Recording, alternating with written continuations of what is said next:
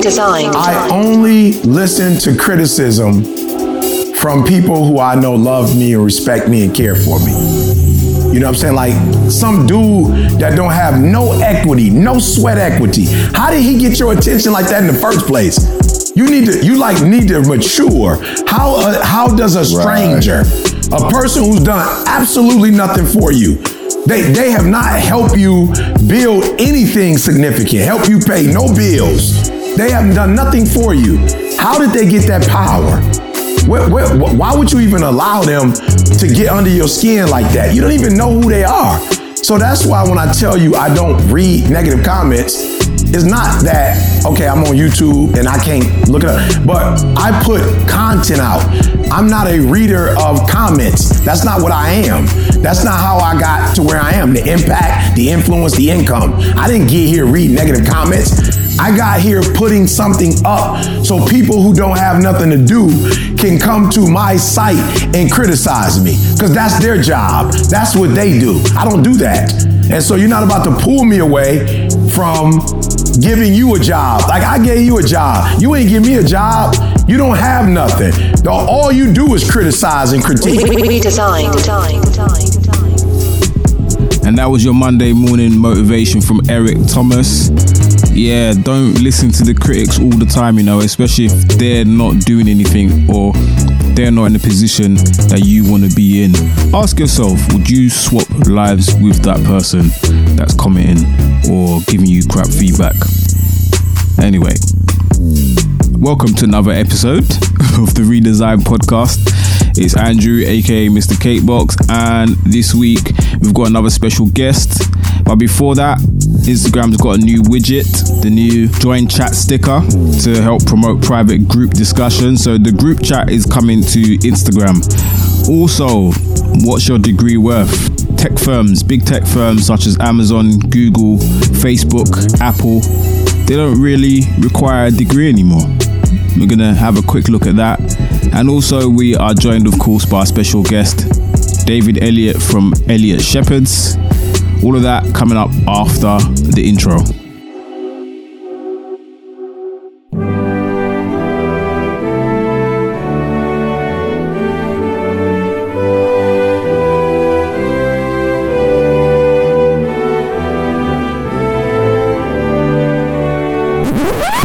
Are you sure you can blame it on social media? Flexing is good for business. Spending money makes you money.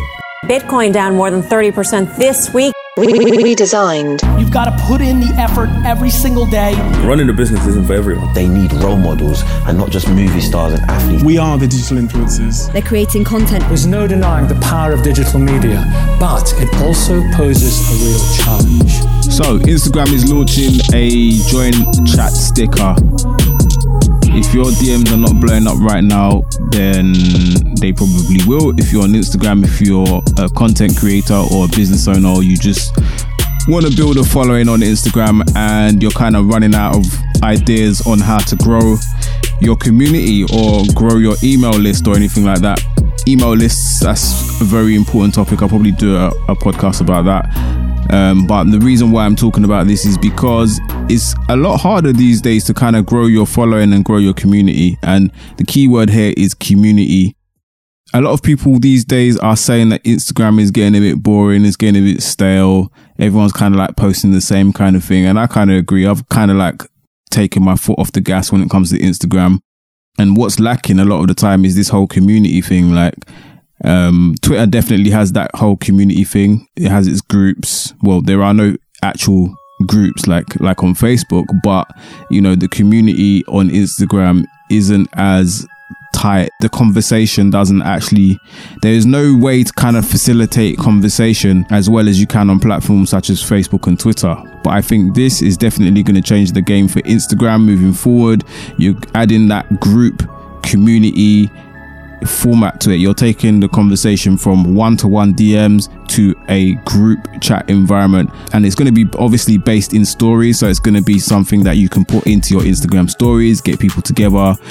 So if you're promoting an event or a product or a service or whichever, you can actually have a conversation with groups of people engage with them a lot better, and then maybe take that relationship offline, maybe send a link to your email list.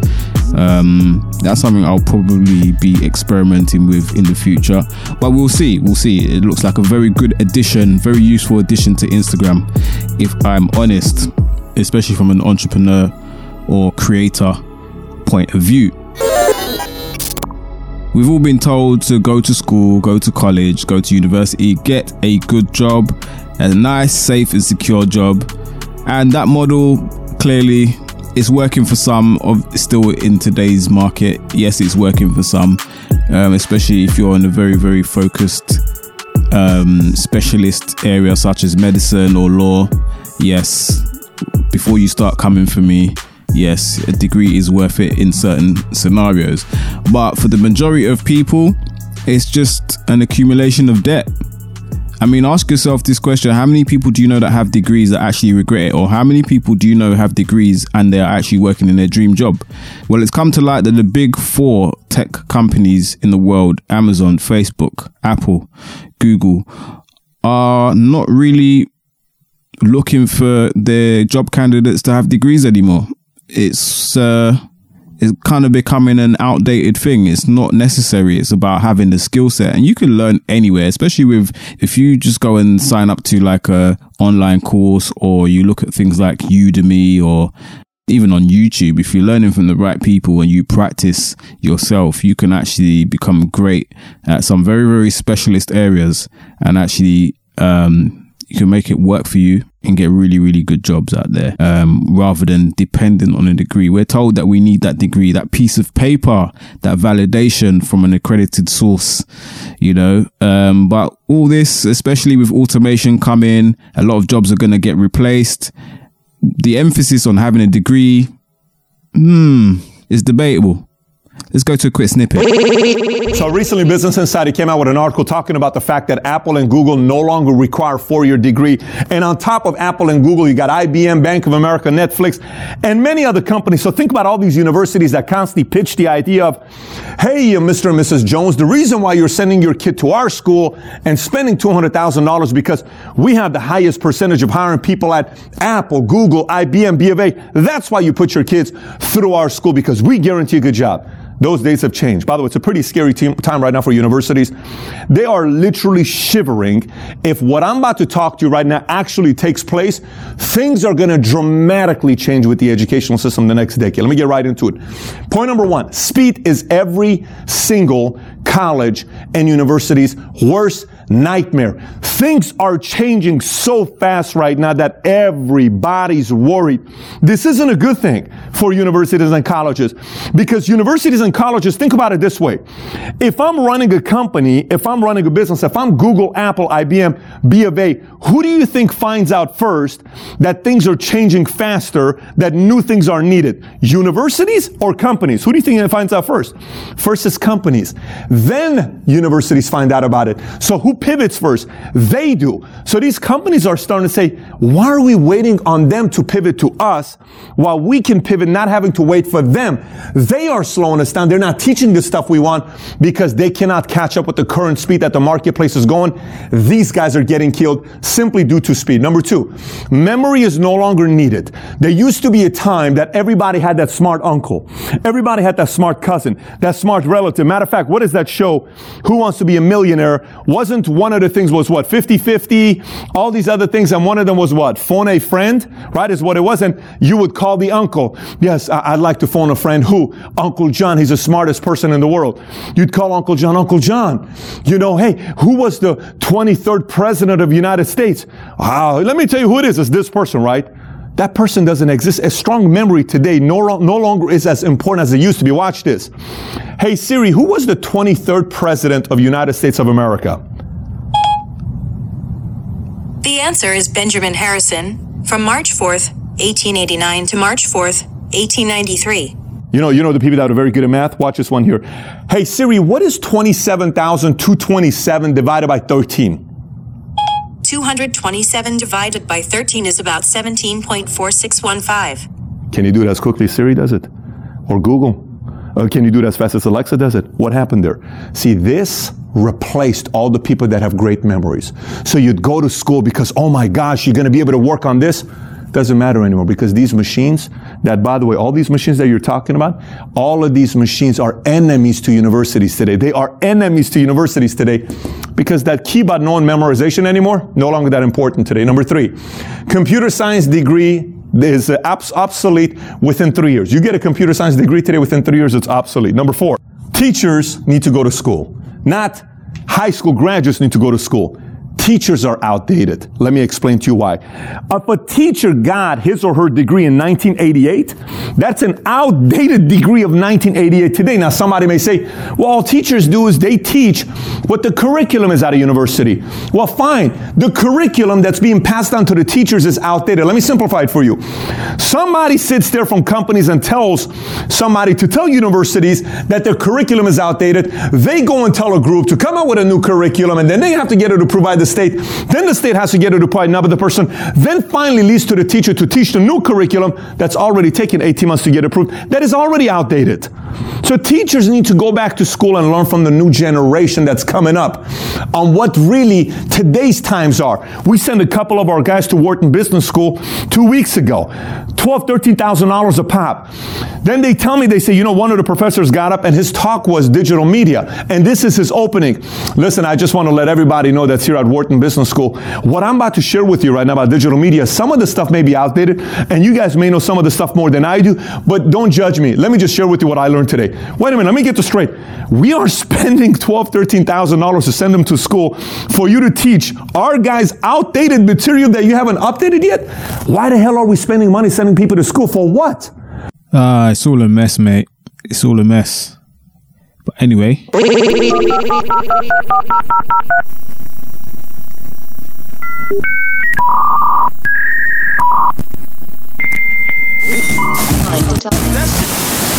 Hello, I'm a Mac. And I'm a PC. You know, we use a lot of the same kinds of programs. Yeah, like Microsoft Office. But we retain a lot of what makes us us. But you should see what this guy can do with a spreadsheet. It's insane. Oh, shucks. Yeah, and he knows that I'm better at life stuff, like music, pictures, movies, stuff like that. Whoa, what exactly do you mean by better? By better, I mean making a website or photo book is easy for me, and for you, it's not.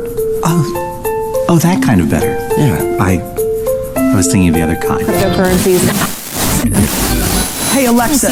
Music video, I can't see it. If the music don't sound good, who cares what the picture looks like? Then Pioneer gives me their laser disc player. It's a video turntable that works with a laser beam, and that laser beam makes all the difference, they tell me. I'm a little skeptical, but I listen. I listen to Flashdance. I listen to Duran Duran. I listen to Raiders of the Lost Ark. I even listen to me, and I sound good. I sound better than good. Fact is, the stereo on the Pioneer Laserdisc is as good as anything I ever heard on my stereo. And according to the experts, the picture blows videotape away. Now, who am I to argue? The Pioneer Laserdisc brand video disc player. Video for those who really care about audio. I like it so much, I got one for my friend George Sherry. For the Laserdisc dealer nearest you, call 800-621-5199. So I had a chat with David Elliott from Elliott Shepherds, qualified teacher, mentor. We had a really good conversation. Let's jump into that right now. Congratulations, by the way. The PGCE. Thank you. For people who don't know what a PGCE, what is that? What does that stand for, and what actually is it? Oh God. So, postgraduate certificate in education. So basically it's a teaching qualification. So it means that I can basically teach, especially with secondary, I think you can also teach primary. So mine's in secondary, citizenship with social sciences, which is basically RE, history, geography, citizenship, sociology, psychology. Yeah, for the most. So, but you've been active though. You've been on the job as well, right? Yeah. So how long have you been doing that for? So I've been teaching. I guess the program itself is a year, but I've been, I guess, like teaching within my organization or my previous workplace for about 3 or 4 years. So I was doing workshops and seminars and things like that. But having done my PGCE, you learn the art form of, like, teaching is an art form. So you learn all the different little things that make a lesson, or especially for my business, a workshop, much more smooth and a lot more, I guess, valuable to those who are attending. Right. So what is your experience of like teaching the youths at the moment? You know, we're living you're laughing because you know we're living in a very funny time, right? Do you know what's funny? One of the things that was shown to me when I first started the course was this quote from, actually, I'm not going to tell you because I'll tell you afterwards. Basically, this quote that says, kids or teens these days, they don't stand when their elders walk in. They just love material things. They're rude. They have no respect and they're spoiled. And when I showed that because I've shown it to some of my students and I asked them, when do you think this was written? And they say maybe a year or two ago. I say, no, this was written by Socrates probably about anywhere between 2000 to 2200 years ago. Wow. Teenagers haven't necessarily changed. Technology has definitely changed. Yeah. But the behaviors that are exhibited as a result of said technology haven't changed. Because now it's social media. Before it was maybe gaming. Before that, it was television. Before that, it was rock music and Elvis and his pelvis. Do you know what I mean? So, like, there's always been that thing about teenagers having more, for very good and obvious reasons, more technology or more access to certain things that have therefore changed or seem to have changed their behavior. But actually, it hasn't. Hasn't actually changed. No. So I always take that into account because for me, one of the things that I live by is that sunflowers should never forget that they were once seeds. So I've got a brother who's 10 years younger than me. And yes, he's annoying, but I also remember how I was when I was his age. And when I think about it like that, to be fair, there's not much difference apart from the fact that he's got an iPhone and I had a Sony Ericsson, which basically I don't even think exists anymore. So there's not much difference in that sense, but obviously the technology is different. Yeah. That's very interesting because sometimes I think of myself as a grumpy old man. Like I would have thought that thing was written like last week, bruv. Exactly. You know? Exactly. So, you know, the respect thing, the community thing is not as important as it once was. We don't really rate our elders as much as we did back in the day. Whereas now I find that the youth of today, this could just be a very blanket statement. Yeah. It's very anecdotal. Like I don't have any evidence, but this is what I kind of gather from what I've observed. Yeah. They rate celebrities more than they rate, you know, the average Joe Bloggs walking down the street, I mean, who may have made a name for himself doing something outside of media, sports, entertainment. It's like they're kind of only interested in people who have like fame, status, material items that they can say, you know what, this person is successful.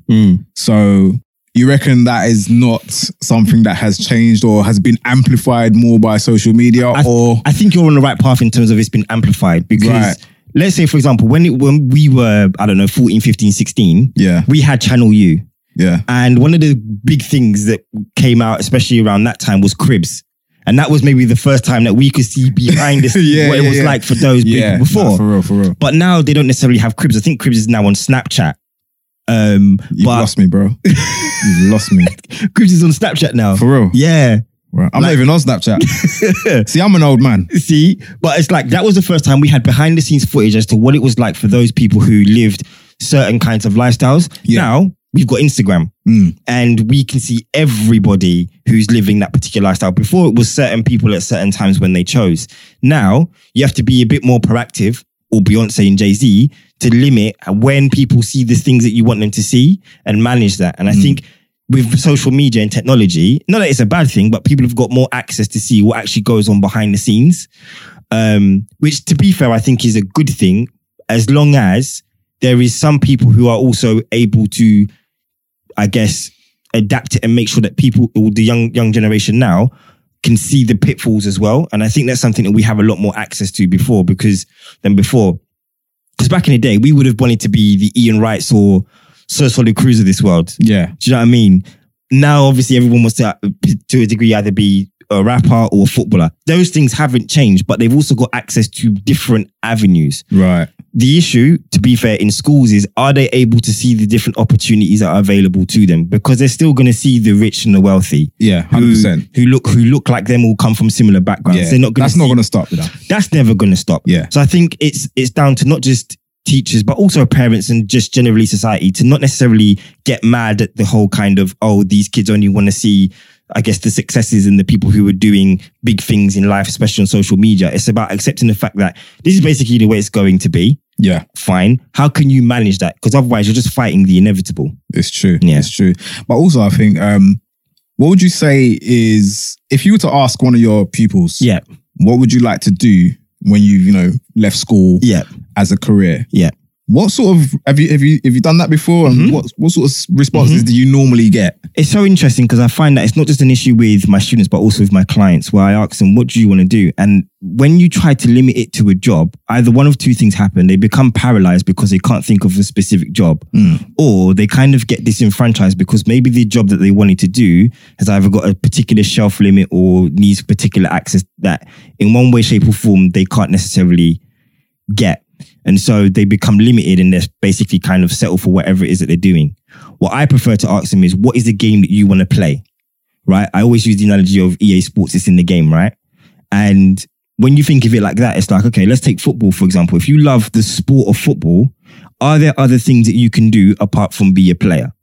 And I asked my brother that same question really early on, because when he was 6, he wanted to become a footballer, but his coach, for one reason or another, said that he's never going to make it. That was interesting because then he had trials for Arsenal, AFC Wimbledon, Stoke. And that's top of my head. Those are the teams I can remember, right? For one reason or another, it hasn't necessarily worked out for him. But what I've always asked him was, what would you do otherwise if you couldn't play the sport itself? And he said, I'll become a scout. So now, although he's 18, he's already making moves to become a scout because that's an alternative role in the game that he loves. And I think that's what you have to figure out, is rather than ask the question of what role do you want to do, what is the game that you want to, I guess, that you love and that you want to contribute towards instead? Gary Vee is an example. He loves entrepreneurship. Fine. So he does everything within entrepreneurship that he can do, but also respects the limits, etc., of the game. With my brother, he loves football. So he knows how it works and he's learning about how it works because he loves the game of football. For me, it's education. I've been a mentor. I've been a football manager. I've done extracurricular activities and now I'm becoming a teacher. But I do this because I love the game. And I think if you can learn the game you want to play instead of the job, the game gives you the ability to pivot and to change what you want to do. Right. Do you know what I mean? So it kind of gives you that longevity. Exactly. Yeah. Because you're probably never going to do the exact same job and role forever. Exactly. And if you do, you know why. And it's like, this is where I feel like I am the strongest and I can have the most impact, because not everybody wants to climb up the ladder. And to be fair, I've seen people who do climb up the ladder. They're very good at a particular role, but they are poor at management. Right. And what you don't want is those people who are good at a role becoming managers when they don't actually have a passion for the game. They have a passion for the role. Right. And that, Right. So I think ask what game are you passionate about instead is a better way to help students figure out what they want to do or where they can have an impact instead. Right. So it's just that change, that shift in mindset from thinking about things only like in a linear way, like jobs. Yeah. And then when you get the job, you think you'll go in this like a linear path, but it never is a linear path. Exactly. And then you get disenfranchised. You get disappointed because you thought that you were on this path, and because you're not climbing a linear path, you're now, you kind of feel like there's no, you kind of lose yourself. Yeah. Whereas if you look at it in terms of what game do I want to play, you look at it in a sort of like a 360 kind of way. 100%. Like, so many different avenues. I can continue playing this game, but I can explore so many different levels. Exactly. Whether moving upwards, downwards, sideways. Yeah.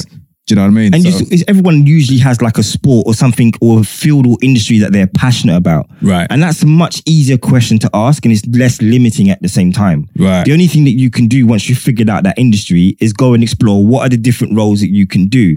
Like, for example, we'll take football because it's an obvious one, right? If you love football, you can be a coach, a player, a physio, a psychologist. You can get involved in PR, social media marketing. Maybe you can get involved in data, finances, strategy, scouting, maybe even doing volunteer courses if you have a bit more of an altruistic attitude to life. Right. There are so many different roles that you can do within football, just alone. So don't limit yourself to a particular role. I always try to, like, I've actually got an event in the next couple of weeks where I'm going to speak to some kids at a college, and I'm going to ask them, what is the game that you guys want to play? Don't limit yourself to a particular role.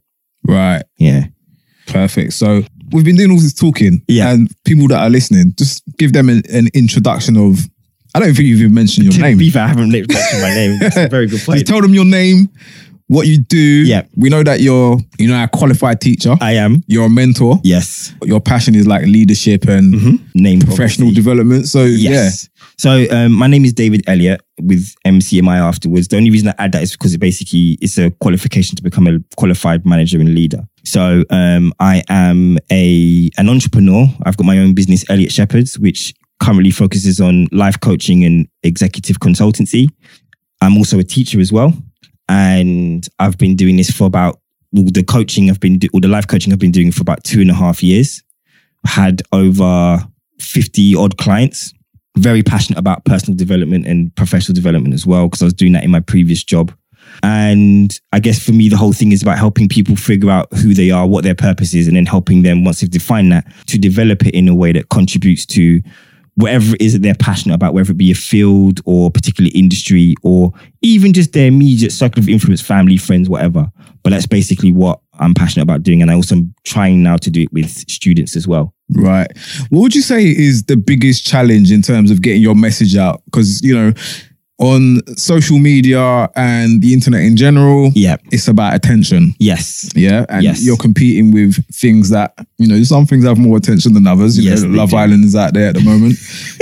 Relationships and sex will never, ever be, in the shadows. Yeah. What would you say is your biggest challenge in terms of getting your message out on digital with all this distraction that's going on? There's, so much going on. I think it's just the general part of human nature, especially as a life coach and even as a teacher, that's like people find it difficult to actually pursue the things that they want to do. And they're much more likely to go and look for distractions rather than for the tools or the principles that are actually going to help them do what they want to do, because it's easier. And actually focusing on your life and making sure your life is better is hard work. We were talking about can I say? Yeah. Yeah. So we were talking about free shots before. Yeah. And you were like, they've come in with like headaches and colds and what have you. And they've still been here every single week. Consistent, right? That's hard. But look at where they are now, right? So I think that for me, the biggest challenge or one of the biggest challenges is trying to get people to focus on and really drive it, like honing on what exactly is it that they want to do and not be prone to distractions that are going to take them off track. And that's really, really hard. I think on top of that, what's also weird enough, like you said about attention, what's also really difficult is people who are simply using quote unquote life coaching for, I guess, they're not necessarily doing it genuinely, authentically. They're not actually coming with anything new to the game. They're not actually contributing anything new. They're just being like, people are trying to find better ways, especially with mental health as well. People are just like, I put up a few motivational quotes. I talked to a couple of my friends and now I'm a life coach and I'm making flashy videos, and I'm basically what they're doing is they're selling the brand and not actually selling anything practical that people can leave with. Yeah. And that's, especially now as a teacher, that is like an apps that gets on my nerves. Because basically people are coming to see you as a teacher, but they're not actually coming to learn anything from you. But you're able to sell that because maybe you've got a big enough following or you've got connections or networks. And it's like, you're not necessarily providing any value, but you are selling the image of value. Kind of like what Pusha T says is, in terms of selling hope to the hopeless. Yes. Do you know? Yeah. That's what you're doing. You're selling hope. Yeah. You're selling hope to the hopeless. Selling hope. You're selling the lifestyle. People don't want, they want the lifestyle, they want the material stuff, but they don't want to be the person they need to be. Exactly. They do want to be the person they need to be, but they like the idea rather than the reality that comes with it. Exactly. Yeah. Especially at the beginning. I think especially because, and this is part of the thing with access, that you can now see the fruits of everyone's labor. But do you see the trials and the tribulations that they go through to get there? Like, for example, just becoming a teacher, I think I had one good night's sleep between September and December when I was training. Just one. I remember it like it was yesterday because I was like, the sleep was righteous. Right? But people won't see that. They'll see, look, Dave is qualified now as a teacher. It's great. It's like, it's great I'm qualified, but it was a tough journey, especially in my particular subjects where you don't get paid for a subject which is actually meant to be core to the curriculum, you don't get paid to do it, to do citizenship. Whereas English, maths, science, and etc., you can get a grant. You don't get a grant for citizenship. That was hard because then it basically meant I had to think about how am I going to earn money? How am I going to support myself? How am I going to pay these bills? Do you know what I mean? So it's like a lot of that comes back to what you said. You've got to figure out, you got to make sure that people can actually get down to the nitty gritty. And to be fair, it's kind of like going to the gym. You're going to hate going there, but you're going to feel so good afterwards. Yeah. And when I see my clients either start their own businesses, take up qualifications, start, maybe make pivots in terms of changing their careers, right? Or even in some cases, actually acknowledging this is the industry I want to be in, but I'm finding it difficult in my current workplace. And then make those sorts of changes. It's like, that's the impact that I'm looking for. And to be fair, walking with them through those challenges makes it all so much more worthwhile. Love it. Yeah. So you talk about, you're an entrepreneur as well. Yes. So talk a little bit more about the entrepreneurial side of what you do. Yeah. So to be fair, I didn't want to be an entrepreneur. I realized that what I wanted to contribute and what I wanted to do, I couldn't do within my workplace. Yeah. Right?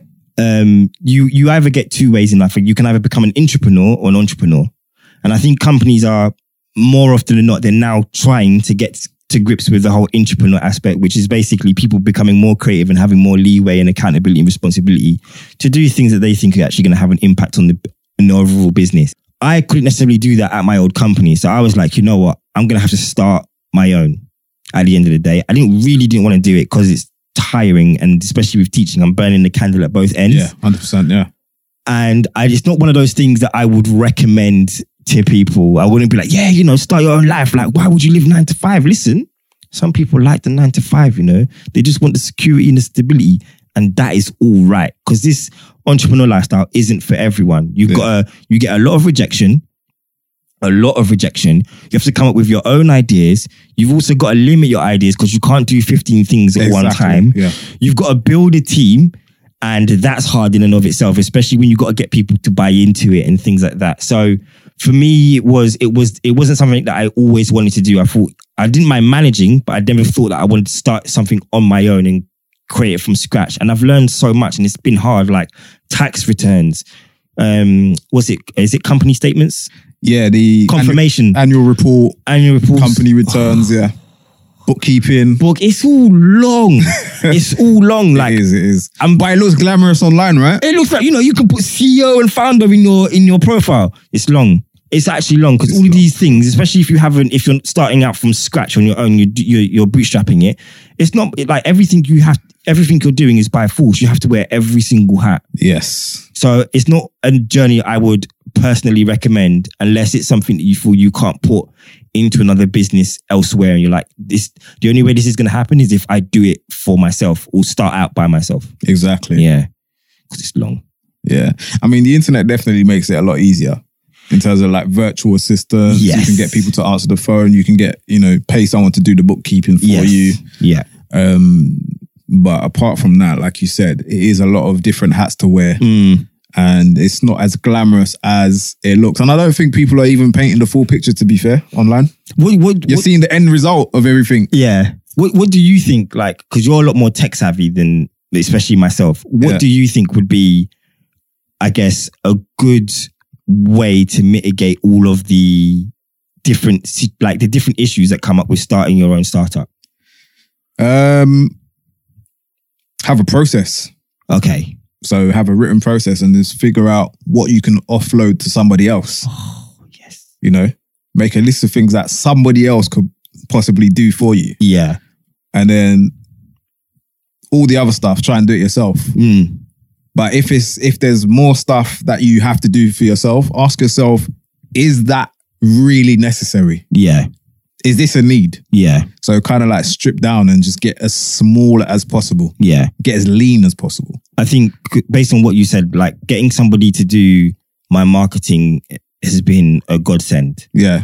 So Dami, who now basically manages the Instagram and the Twitters and actually the events that we do, I don't have to do any of that because if there's one thing I've always hated doing is managing events. Yeah. Like I see events like international management where you have like a limited period of time and you've got one objective and then once it's done, it's done. Yeah. I hate that. I prefer day-to-day management. Yeah. Managing people on like for long periods of time.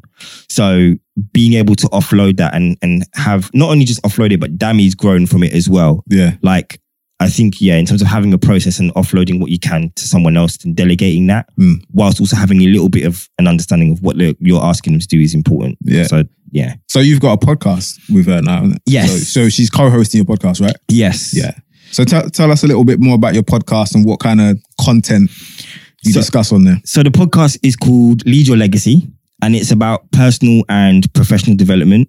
What we usually do is we have a personal segment and a professional segment based on the same topic. So the next one we've got coming out is about unions. So we start off by looking at families, and then we end by looking at teams, and to a degree, even the country in terms of different unions, because obviously Brexit, right? So we look at how we give people insights into how those particular themes can impact their personal lives as well as their professional lives. And I think it's always interesting because having managed, it's very different in terms of how you see things as a manager to how you might see things as an employee or part of a team. Yes. So the fact that me and Dami can have that different sort of perspective in terms of this is how I would respond to it as a manager and how this is how somebody would respond to it as somebody who's being employed is always an interesting perspective. So we look at personal and professional development, and we just try to find inspiring little tidbits to help people figure out how they can lead their legacies. Right. And who would you say would be the perfect sort of person to listen to your podcast? Like, what sort of people do you find interact with you most? That is a great question. So I guess basically anyone who's between 18 to 35, right, millennials or Gen Zs, who's trying to figure out maybe their careers or figuring out relationships or figuring out if they want to become managers or entrepreneurs or whatever. Because in one way, shape or form, we all work and we all belong. We all have personal lives and we all have professional lives. Yeah. So I think anyone who is looking for inspiration, motivation as well, and trying to find actual practical tools in ways in which they can improve their personal and professional lives. Yeah. Like you said, that a lot of that is missing. A lot of, like, if you look online, you'll find motivation or inspiration in abundance. Yes. But what you won't find is practical advice for specific environments. Because, for example, in America, it's a different ball game to what it is here. So if you're listening to someone like Gary Vee, he might give you a piece of advice. Yeah, it could work in general. But it may work better out there because that's a different environment to what it is out here. And then you look at it like if you follow people who look like you, who are getting the results that you want. It's very different to, let's say, for example, you're following a middle-aged white man who has a certain amount of privileges. The advice might not wash with you. It might not. Do you know what I mean? Or if you're a lady and you face different things to what men face. You know, it's easier to navigate coming from someone who's actually walked in your shoes before as well. Yeah, like I think that's what's good about me and Dami is that Dami's worked in the private sector and I've worked in the third sector and the public sector now. Right. And obviously also being an entrepreneur. So we've got different understandings of certain things, but we also make sure that whatever principles we're talking about, you can adapt them to your particular workplace. And you're right in terms of if you've got people that look like you, or especially whether you're British or black or from an ethnic background, it's like, especially with me and Dami's podcast, you're going to learn things about, for example, code switching, which if you're white British, you might not necessarily have to do or worry about or think about. Whereas if you're... Talk about that for a sec. What is code switching? Right. So code switching is basically the ability to adapt your message depending on who you're talking to. Right. So, for example, when I go home and I talk with my brothers or my sisters or my friends in South London or whatever, then I can just be like, oh, what's good? Do you know what I mean? What's going on? Now, if I go into work, I have to be like, good morning, everyone. How are you? What have you been up to on the weekend? Yeah. I've got to tailor my message to whoever it is I'm speaking to. And to be fair, once in a while it might slip up, especially my students, they'll catch on to when the kind of normal South London in me. When the Croydon comes out. Exactly. So that's always interesting. Yeah. But I think, you're going to have to code switch in certain environments. And it's one of those things that I think, especially if you're coming from an ethnic background, you might not necessarily get that on a white podcast. Yeah. Do you know what I mean? So it's learning about those different ways in which you can manage the work aspect of your personal and professional life. And even sometimes those cultural norms, because Dami's Nigerian, I'm half Ugandan, half Jamaican. So there's always different cultural elements in which we like, okay, especially with from Dami's perspective, it's like we always find interesting ways in which we have to tie our culture in with what exactly it is that we're doing in our personal, professional lives. Like one of the things that I've discovered, especially working in schools in Southeast London, is that girls nowadays, they come into schools with like proper wigs and the greatest weave that's come. Yeah, it's like, and it's funny because I'm hearing how if they were adults, this stuff would be expensive. Yeah. Right? Yeah. And what's also interesting is that, especially culturally in the school that I've been working in, they've got like head wraps and all of these things, which weird enough in some schools, depending on I guess the head teacher or the culture, they're not even allowed. Yeah. So it's like all of these different cultural elements that we can explore from a personal and professional aspect in terms of professionalism and what have you. You can get that on a Black British podcast that you might not necessarily get if it's an American podcast, exactly, or even if it's a white British podcast. Yeah. Amazing. So how often does that podcast come out, and so what day does it drop? So it comes out every 2 weeks. It's a fortnightly podcast. Yeah. It drops on Sunday evening / Monday morning. Yeah. And yeah, it's available on Spotify, Google, Apple Podcasts, basically every other podcast app, because it comes out via Anchor as well. Yeah, and that's called Lead Your Legacy. Lead Your Legacy, yeah. Okay, cool. So in terms of, let's segue into education again. Yes. Did you hear about Google coming out with their own university? Yes. What are your thoughts on that? Yes, I have. I think it's great. Yeah. If I'm honest, I think the way university is done in this country is incredibly expensive, incredibly elitist, and to a point isn't exactly practical, if I'm totally honest.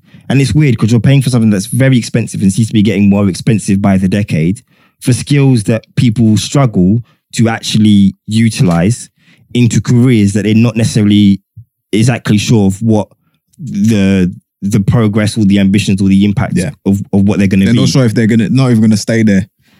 And that path is not promised. That linear path is not promised. And remember, like what you were saying before about thinking about it in a 360 kind of way rather than a linear approach. Most people are still in the old mindset of thinking of it as, I'm going to climb the career ladder. Yeah. So exactly, you're losing from the minute you sign up. Yeah. And the kind of, I guess, more culturally prominent degrees, law, medicine, those are kind of the two big ones, right?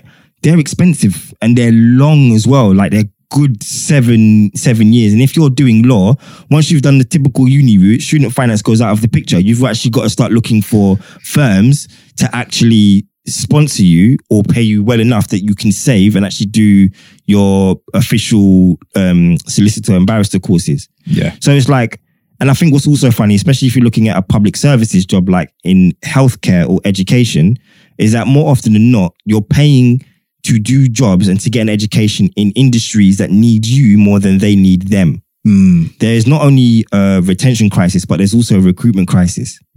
And with the current climate of the country, it's only going to get worse. And not only that, but with technology, how many of these jobs that people can, I guess, do outside of public services, how many of them are going to be offloaded or tailored in a way that's going to be more economically cheaper, but weirdly enough, also more efficient.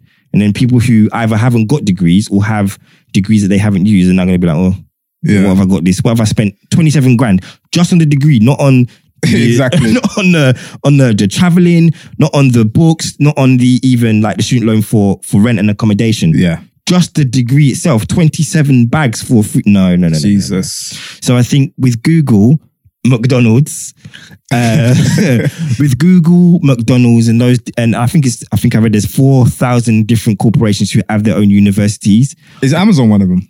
I didn't see Amazon, to be fair, but I wouldn't be surprised. Yeah. But with those kind of companies, it's like not only do you get a degree, not only do you get qualifications that are practical, and they're modularized as well. So there's not that much difference. They're also much cheaper. I think I was looking at one for Google today. I think it's like £625. That's amazing. Right? And I think you can do the course in anywhere between a day to a few months. And it's literally about 1/9 of the price for an actual university degree for a year. Yeah. So it's like, no. So I think they're going to change the game. And the thing is, especially with student finance and debt, there's going to be, like we saw with the credit crunch, or for even those of people who are, the listeners who are a bit younger, who didn't see the credit crisis with the housing, etc. There's going to come a point where all of this debt that hasn't been paid back is going to come to a collapse. Yeah. And they're going to be needing people who've got practical skills that are quickly implementable and of some sort of value.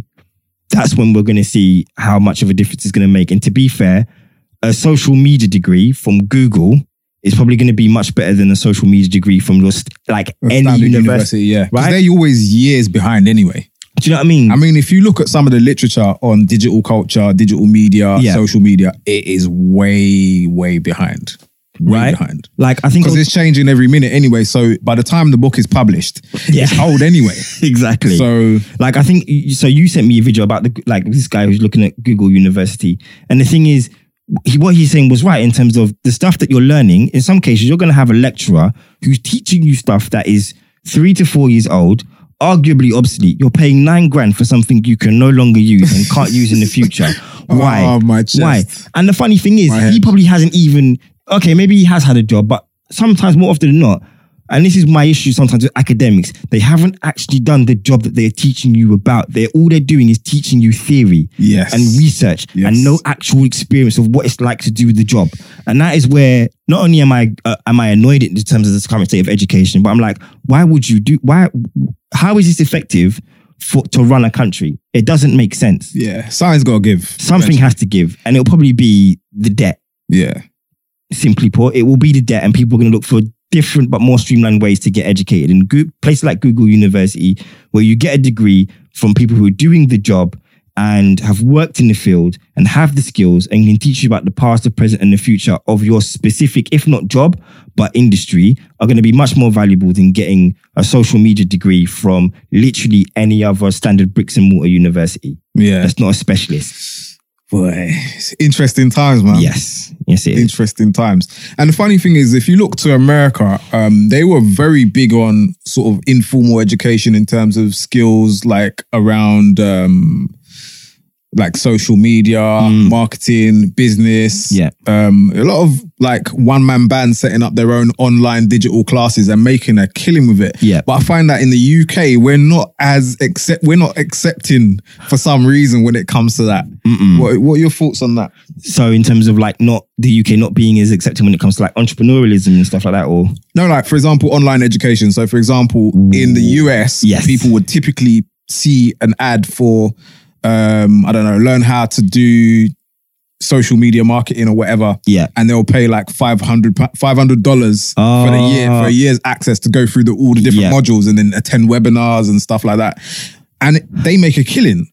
But the minute someone in the UK does it, it's like, Do you know what I think it is? There's so much resistance. I think it's because there was a study that showed that basically they asked people, would you rather study online or still go to school or university?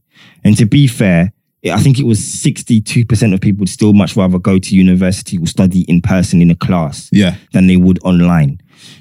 Okay, it's still quite a big number. I mean, 38 to 40% is still a huge number of people who would much rather sit behind their computers and study online, which is great. The issue is when it comes to interacting with a team, putting that into practice in an organization, in a company, you can't just do it from behind a computer. You've got to learn, I guess, the softer skills and the discussion skills and the critical thinking skills that you can only learn from being part of a class or seminar. And I think that's the element that I think people are losing out on when they study online exclusively and they don't learn to interact or have their ideas challenged in person and have those discussions and debates that actually, if anything, actually improve the ideas that they're actually trying to have. So I haven't got anything against online universities. I think what's better is if those online universities are attached in some way, shape or form to interactions and discussions that actually improve people's ideas and get them to critically reflect. Like FutureLearn is a great resource for online learning. I've used it for 2 or 3 qualifications. Yeah. What's been good about that is we do peer-to-peer assessments and discussions about specific topics or modules, which is great. That being said, it's not necessarily, it's harder to transfer into real life because with my PGCE, you're practicing what you're preaching 4 out of 5 days a week. and then you're learning the theory, and then you're going again. Yeah. So I think you've got to find that balance between online learning and being around people and developing your ideas, because like, especially in this current climate with university, I think a lot of people aren't used to their ideas being criticized or shut down. They take it personally. When you're at uni and you're doing seminars, that's basically all that's happening. You're having very heated discussions. The other issue is, however, nobody wants to go to uni and travel and commute or spend $9,000 to have something read from a PowerPoint. And a lot of the arguments are, I could have done it at home. Yeah. And it's true. You could have done it at home, and it's not worth the $9,000 you're paying. And universities especially are going to have to find that balance between interactions and actual career progression, as well as making sure that people, if they want to, and they're not going to be penalized, can study online. Yeah. But what do you think about in terms of like learning very specific skills, like short courses? So for example, if I want to learn video editing, you could go to uni and do like media and production, or you can learn a very, very specific skill set, like, I don't know, special effects. Yeah. You can learn that online. Yeah. In the US, those kind of things are flying. But over here, I find that consumers are very reluctant to fork out £300, £400, £500. Yep. They would rather like do it for free on YouTube. Yeah. I think do you know what I mean? 100%. I think it's that balance between like doing it for free on YouTube, but to a degree not necessarily getting the qualification. Because for me, I'm not really necessarily a big fan of getting the qualifications, but the one things that qualifications do that you don't have to do with anything else is nobody can doubt or deny that you can actually do something. It's there, it's on paper, Right, so there's a lot less discussion and proving needing to be done. You can just be like, I've got this qualification, boom. Yeah. Right? That being said, I think when it comes to the kind of longer 400 or 500 online courses, you need to find places that are or courses that are being set up by actual unis. So FutureLearn, once again, is a great resource because a lot of the courses are done by the short courses are done by actual universities. So University of Leeds, universities in Scotland, like 4 more official places are now actually, weird enough, creating short courses for people to actually do online. Yeah. So I think they're realizing there's a if not a need, at least a very small demand that can provide some sort of revenue. Yeah. And they're finding, I think it will blow up over the next couple of years because $9,000 for a year. No. When I was in uni, my fees were, I think they were like $3,000. Yeah, mine too. Yeah. $3,000 a year. Yeah. and even that, I was like, exactly. So $9,000. And then it's like, you're not sure when exactly you're going to pay off. Like, and it comes out, it's basically graduate tax. Yeah, 100%. If you're earning a certain amount, it's coming out thick and fast. Before you even get to see it, it's just taken immediately. And it's like, if you don't get to see the fruits of this labor of this spending $27,000 just for the degree, and then you've got this debt, boy, why? Like, especially as more people who graduate are going to start speaking to the kids and be like, the degree was nice to have, but it maybe wasn't worth the money that I spent on it. And even, for example, my brother, he's now looking at, I guess, whether or not it's worthwhile going to uni or doing the course, funnily enough, online, because it's a lot cheaper. Cheaper. And you can hit the ground running as well a lot quicker. Exactly. Like, he can just go off and do the scouting immediately. He hasn't got to go and spend $27,000 on the degree, maybe an extra, arguably 20 to 40 grand on the accommodation and the lifestyle, etc. He can just be like, cool, I know exactly what it is that I want to do. It's going to cost me, I think for him, it's going to cost about £500 to get to the top level of qualifications of scouting. That's less than a ninth of what it would cost him to do 1 year of uni. Yeah. And he can hit the ground running. Yeah. And start a lot earlier than arguably his peers. Yeah. Why not? Have you had any plans to like create a digital version of your mentorship program yourself? Or? Yeah. I think like I've wanted to do, it's been weird because so the personal development course, the YouLead course, we've now got it to a place where I'm very, very happy with it. Right. And the next part of it is to figure out how can we move it online. The issue with moving it online, however, is you lose a little bit of the relationship aspect. Yeah. And I think that's one thing that in the feedback that we've got from our clients, it's very difficult to do it over the phone. So moving it online is a bit weird. So if I'm not necessarily trying to be romantic, but I'm just realizing what people value about the course and how to get more out of it. And if I can I'll have a look at maybe doing it online, maybe doing apps in terms of holding people accountable to their goals where they can put it in there. And then it's like, okay, cool, you can check it off. And then it gives not only the client, but the coach a reminder or notification that this person has done the goal that they set out to do. Great, you can follow them up on that. But moving the whole course online without any coaching intervention, I don't think would be best. But parts of it, yes, do need to go online. Yeah. Makes sense. Makes a lot of sense. Yeah. Yeah, man. It's been good talk. Good. It's been good. It's been good chatting with you. Yes. And thank you for having me, Andrew. I know the listeners have got some vital nuggets of information there, especially like when you talked about the way people think about their career paths and stuff like that. Even me, I never really thought of it that way. Yeah. So if I'm having a conversation with like my kids, you know, being able to articulate it in that way, I've never really thought about it. Like, just think of the game you actually want to play. There's so many different levels. It doesn't have to necessarily be going up and up and up, because you don't anyway, because industries change all the time. Exactly. And then like today, your job title might be relevant. Tomorrow it might not be. Yeah. It might be replaced by technology. And that's another thing we forgot to kind of like dive deeper into. Yeah. Technology, AI, that is coming for every single job. And I didn't realize how quickly it was coming for, like, I used to think that the driving industry was protected. No. Until I saw Waymo. Have you heard of Waymo? No, I haven't. That's Google's... is that an automated car? Automated taxi. Right. So Google have got that. Then you've got Uber working on another automated taxi service as well. And then you've got healthcare. You talked about working in, you know, healthcare and stuff like that. Even GPs are on apps now that they can do remote consultation. Yes. It's just everywhere. So jobs are just going to be morphing into other jobs or disappearing altogether. So is the school system actually preparing kids for the world that we're actually going into? Question. That is the golden question. I think my simple answer to that is yes and no.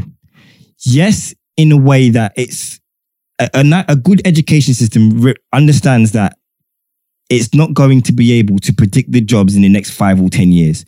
This is the fundamental truth. It's got the current climate, but when we were in school, there was no social media. Yeah. Facebook wasn't even alive then. Yeah. When I started school, YouTube came out when I think I was in year 9 or 10. That was like 2006. Yeah, exactly. So it was like, in my case, year 11. So it's like, there was no way that school could have said, yeah, you know, we can prepare you for a career at a company that we don't know exists. Doesn't make sense. So I think what schools... When they do things well, give you the skills to be able to adapt to different economic or career climates. They just have to accept we can't predict the careers in 5 or 10 years' time. We can only work on the careers that we've got now. 100%. Great. In terms of no, I think that's the issue, is that they're not getting enough. They're not adapting. The curriculum isn't adapting well enough. It's not adapting fast enough. Not at all. And the funny thing is, because we're in the digital. It's like the start of a new industrial revolution, but it's the digital version. Yes. Whereas in the industrial revolution, they had this big window of time where they could actually predict and prepare, you know, kids for careers and stuff like that, because there wasn't much changing after the World War. After World War II, there wasn't much changing. You was either you go into banking, you could go into finance, you could go into healthcare, and those jobs were kind of like, there were so many other solid, predictable, you know, career paths. Yeah. But now, even if you get a job today, the job that you actually signed for, the job description, your manager 2-3 months later after probation, they get comfortable, say, you know what, you're quite good at this. Exactly. Why don't you do that? And you'll do it because, you know, it's experience. Yeah. It's going to go on your CV. Exactly. But you ended up doing like 7 jobs, but you signed up for for the one job. And I think there's no clear distinction. There's no path. No one. And I think that's part of the issue with the curriculum. Like because one of my ambitions is to start my own school. Yeah. And the 2 of the things that I would have to get done is we're changing English and we're changing maths. Not to say that they're rubbish, but they're not fit for purpose anymore, right? In a sense where, especially with English, let's take English as an example. English, I would change to communications. Because that's basically what English is meant to do. It's meant to teach you how to communicate. Right. But the minute you put English on it in its current form, you're looking at Shakespeare and having to remember 20 poems in an age where we have Wikipedia. do you know what I mean? It doesn't make sense. Yeah. Right? Yeah, and you're spending more time memorizing poems and actually analyzing the things. Yes. And I think that will help in terms of understanding the impact of language, understanding the history. I'm not saying get rid of Shakespeare. I'm saying it's important to understand the history of your language. So maybe, especially if you're looking at English, you study Shakespeare in year 7. Yeah. But not in year 10 and 11. Yeah. Do you know what I mean? Maybe it gives you the scope to look at the impact of modern forms of communication, whether it be text messages, emojis, which before Christ were hieroglyphics. It's true, right? When you put it that way, yeah. People have different ways of communicating, and not only that, but it also helps you to adapt in a way that, for example, if you're in a different culture, especially outside of Britain or even sometimes within Britain, you understand the nuances of communication and how one word in one particular part of the country, for example, in London, is very different in another part of the country. Yeah. So when I speak to my year 11s and we're doing citizenship and they're writing down their answers and they say, for example, snitching when we're talking about law, and we say to them, you can't put snitching in your exam paper. And for them, it's like, everyone knows what that word means. It's like, no, not everyone knows what that word means. And because we've seen exam papers and we've seen when people will like colloquialisms from their region of the country, but to the examiner who's never lived in that part of the country, they have no idea about what this person is speaking about. Yeah. So I think when you put it down to communication, you can actually study these things and you're not necessarily being romantic about Shakespeare or whatever. And you can actually look at maybe, for example, really, really popular books like Harry Potter, Mallory Blackman, Noughts and Crosses. You can actually start to look at great British writers and a variety of books and not be hemmed in by this kind of old romantic view of what English is meant to be rather than actually basing it on communication. And my last point would be, especially with guys, we always hear about, guys find it difficult to express themselves and what have you. Well, we look at people like Drake, right, who is probably one of the most emotionally intelligent male artists currently at the moment. Why couldn't we spend some time, especially in English, looking at Drake's lyrics and how he communicates himself emotionally and what he's feeling? How would that not be beneficial to not just guys, but also to women as well? Yeah. Makes a lot of sense, man. But there's so much bureaucracy in education, and it comes from the political system. Yes. The change that they can't make any changes in government without. It's just long, bro. Do you know what my thing is, right? I always see it like this as well. And I think especially from a technological standpoint, they've written the book and how do you go about making changes? Sometimes it's better to ask for forgiveness rather than permission. And for me, if, God willing, if the goal happens, I'm not going to ask for permission to change English to communication.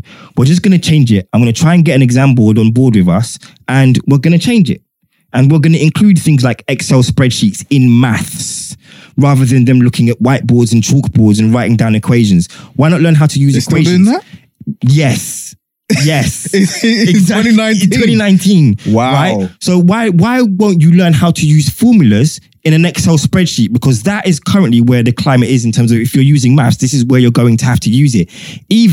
So I'm sometimes a little bit of a tech nerd, right? So I will look at visual effects kind of compilations or people who talk about visual effects.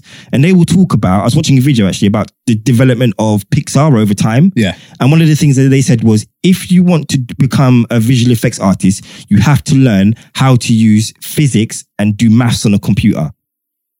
Why not do that in maths? You've learned these formulas. Why not learn how to apply them? Even as a football manager, I actually had to think about Pythagoras' theorem in terms of how I would station my players. Wow. Right? So that's the first time I've ever had like a real practical application for something like that. Exactly. Like the whole thing about maths is that it's meant to teach you how to think. That's it. But the minute you put it down to maths, you don't think about actually adapting the processes that you learn within maths as to how you're going to think about things. And everyone needs it, like whether it be, for example, just simply getting into your house, phone, wallet, keys equals I'm good to leave my house. Yeah. Great, fantastic. If one of those things is missing, I know that there's a problem that therefore requires a solution. Okay, great. It's not that difficult. That's simply A plus B plus C equals Z or whatever, right?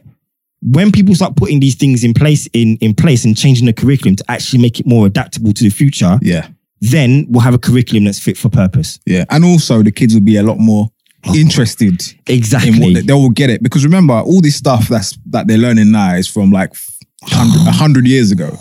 And I think that they're failing to see the correlation between what they're doing and the practical, the world that they're actually living in now. And teachers, and if I'm honest, from a lot of teachers that are either in the job that I've spoken to or are coming into the job, when I would spend time talking to the maths and science trainee students, it was them that had an issue with, I don't understand why we're still doing maths on whiteboards and like the equivalent of chalkboards and just doing equations and stuff. Why are we not teaching them how to practically use this stuff? Why not teach them how to use it on their phones? Why not teach them how to use it even sometimes to read data, like simply reading data, which is maths. It's true. Pie charts, graphs, all of this stuff you can do in Excel.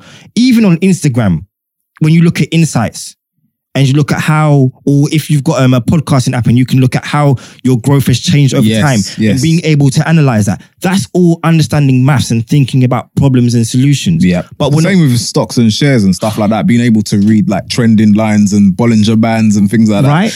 That stuff should be included, you know? Exactly. And there should be more of a focus, especially like as a citizenship teacher, we teach now a little bit more about money than they used to be taught about. But if I'm honest, money should be very, very core to the maths curriculum. Yes. Not just in terms of personal finances, but macroeconomics, the value of money in pounds and things like that. That should be taught in maths. Yeah. But it's not. Well, we could go into a whole different discussion, maybe on another pod, bro. Yes, exactly. It'd be good to have you again. Thank you. But yeah, man, I got to thank you for coming on. For everyone listening, just let them know where they can find you online and how they can find, get more information about what it is that you're doing. So we have a website, which is www.elliottshepherds.uk, 2 L's and 2 T's in Elliot. My Instagram and Twitter is shepherd_E27 on both Instagram and Twitter. Same thing goes for Elliott Shepherds, which is another handle, ES_leaders. So we've got an event on the 20th of July in Croydon during the day, so people can still go out and party afterwards. It's going to be for about 2.5 hours, but the whole point of it's a personal development workshop, and we're going to be teaching people how they can figure out what their legacy is and how they can plan it and actually put it into action. Perfect. I will be there. 20th of July, right? Yes, 20th of July. Okay. Dope. Thanks for coming on board, and we will see you next time. Redesigned. That is it for this week. Make sure you use the hashtag RedesignPod. Get involved in the conversation. Follow us on the socials at Andrew_CBX, both on Instagram and Twitter. And if you want to drop me a line, you can use the email address redesignpod@mail.com. And wherever you're listening, Spotify, Apple Music, Apple Podcasts, Stitcher, Acast, SoundCloud. Make sure you follow, like, comment, share, all that good stuff. And I will be back with another episode next week. Take care and bye for now. Redesigned.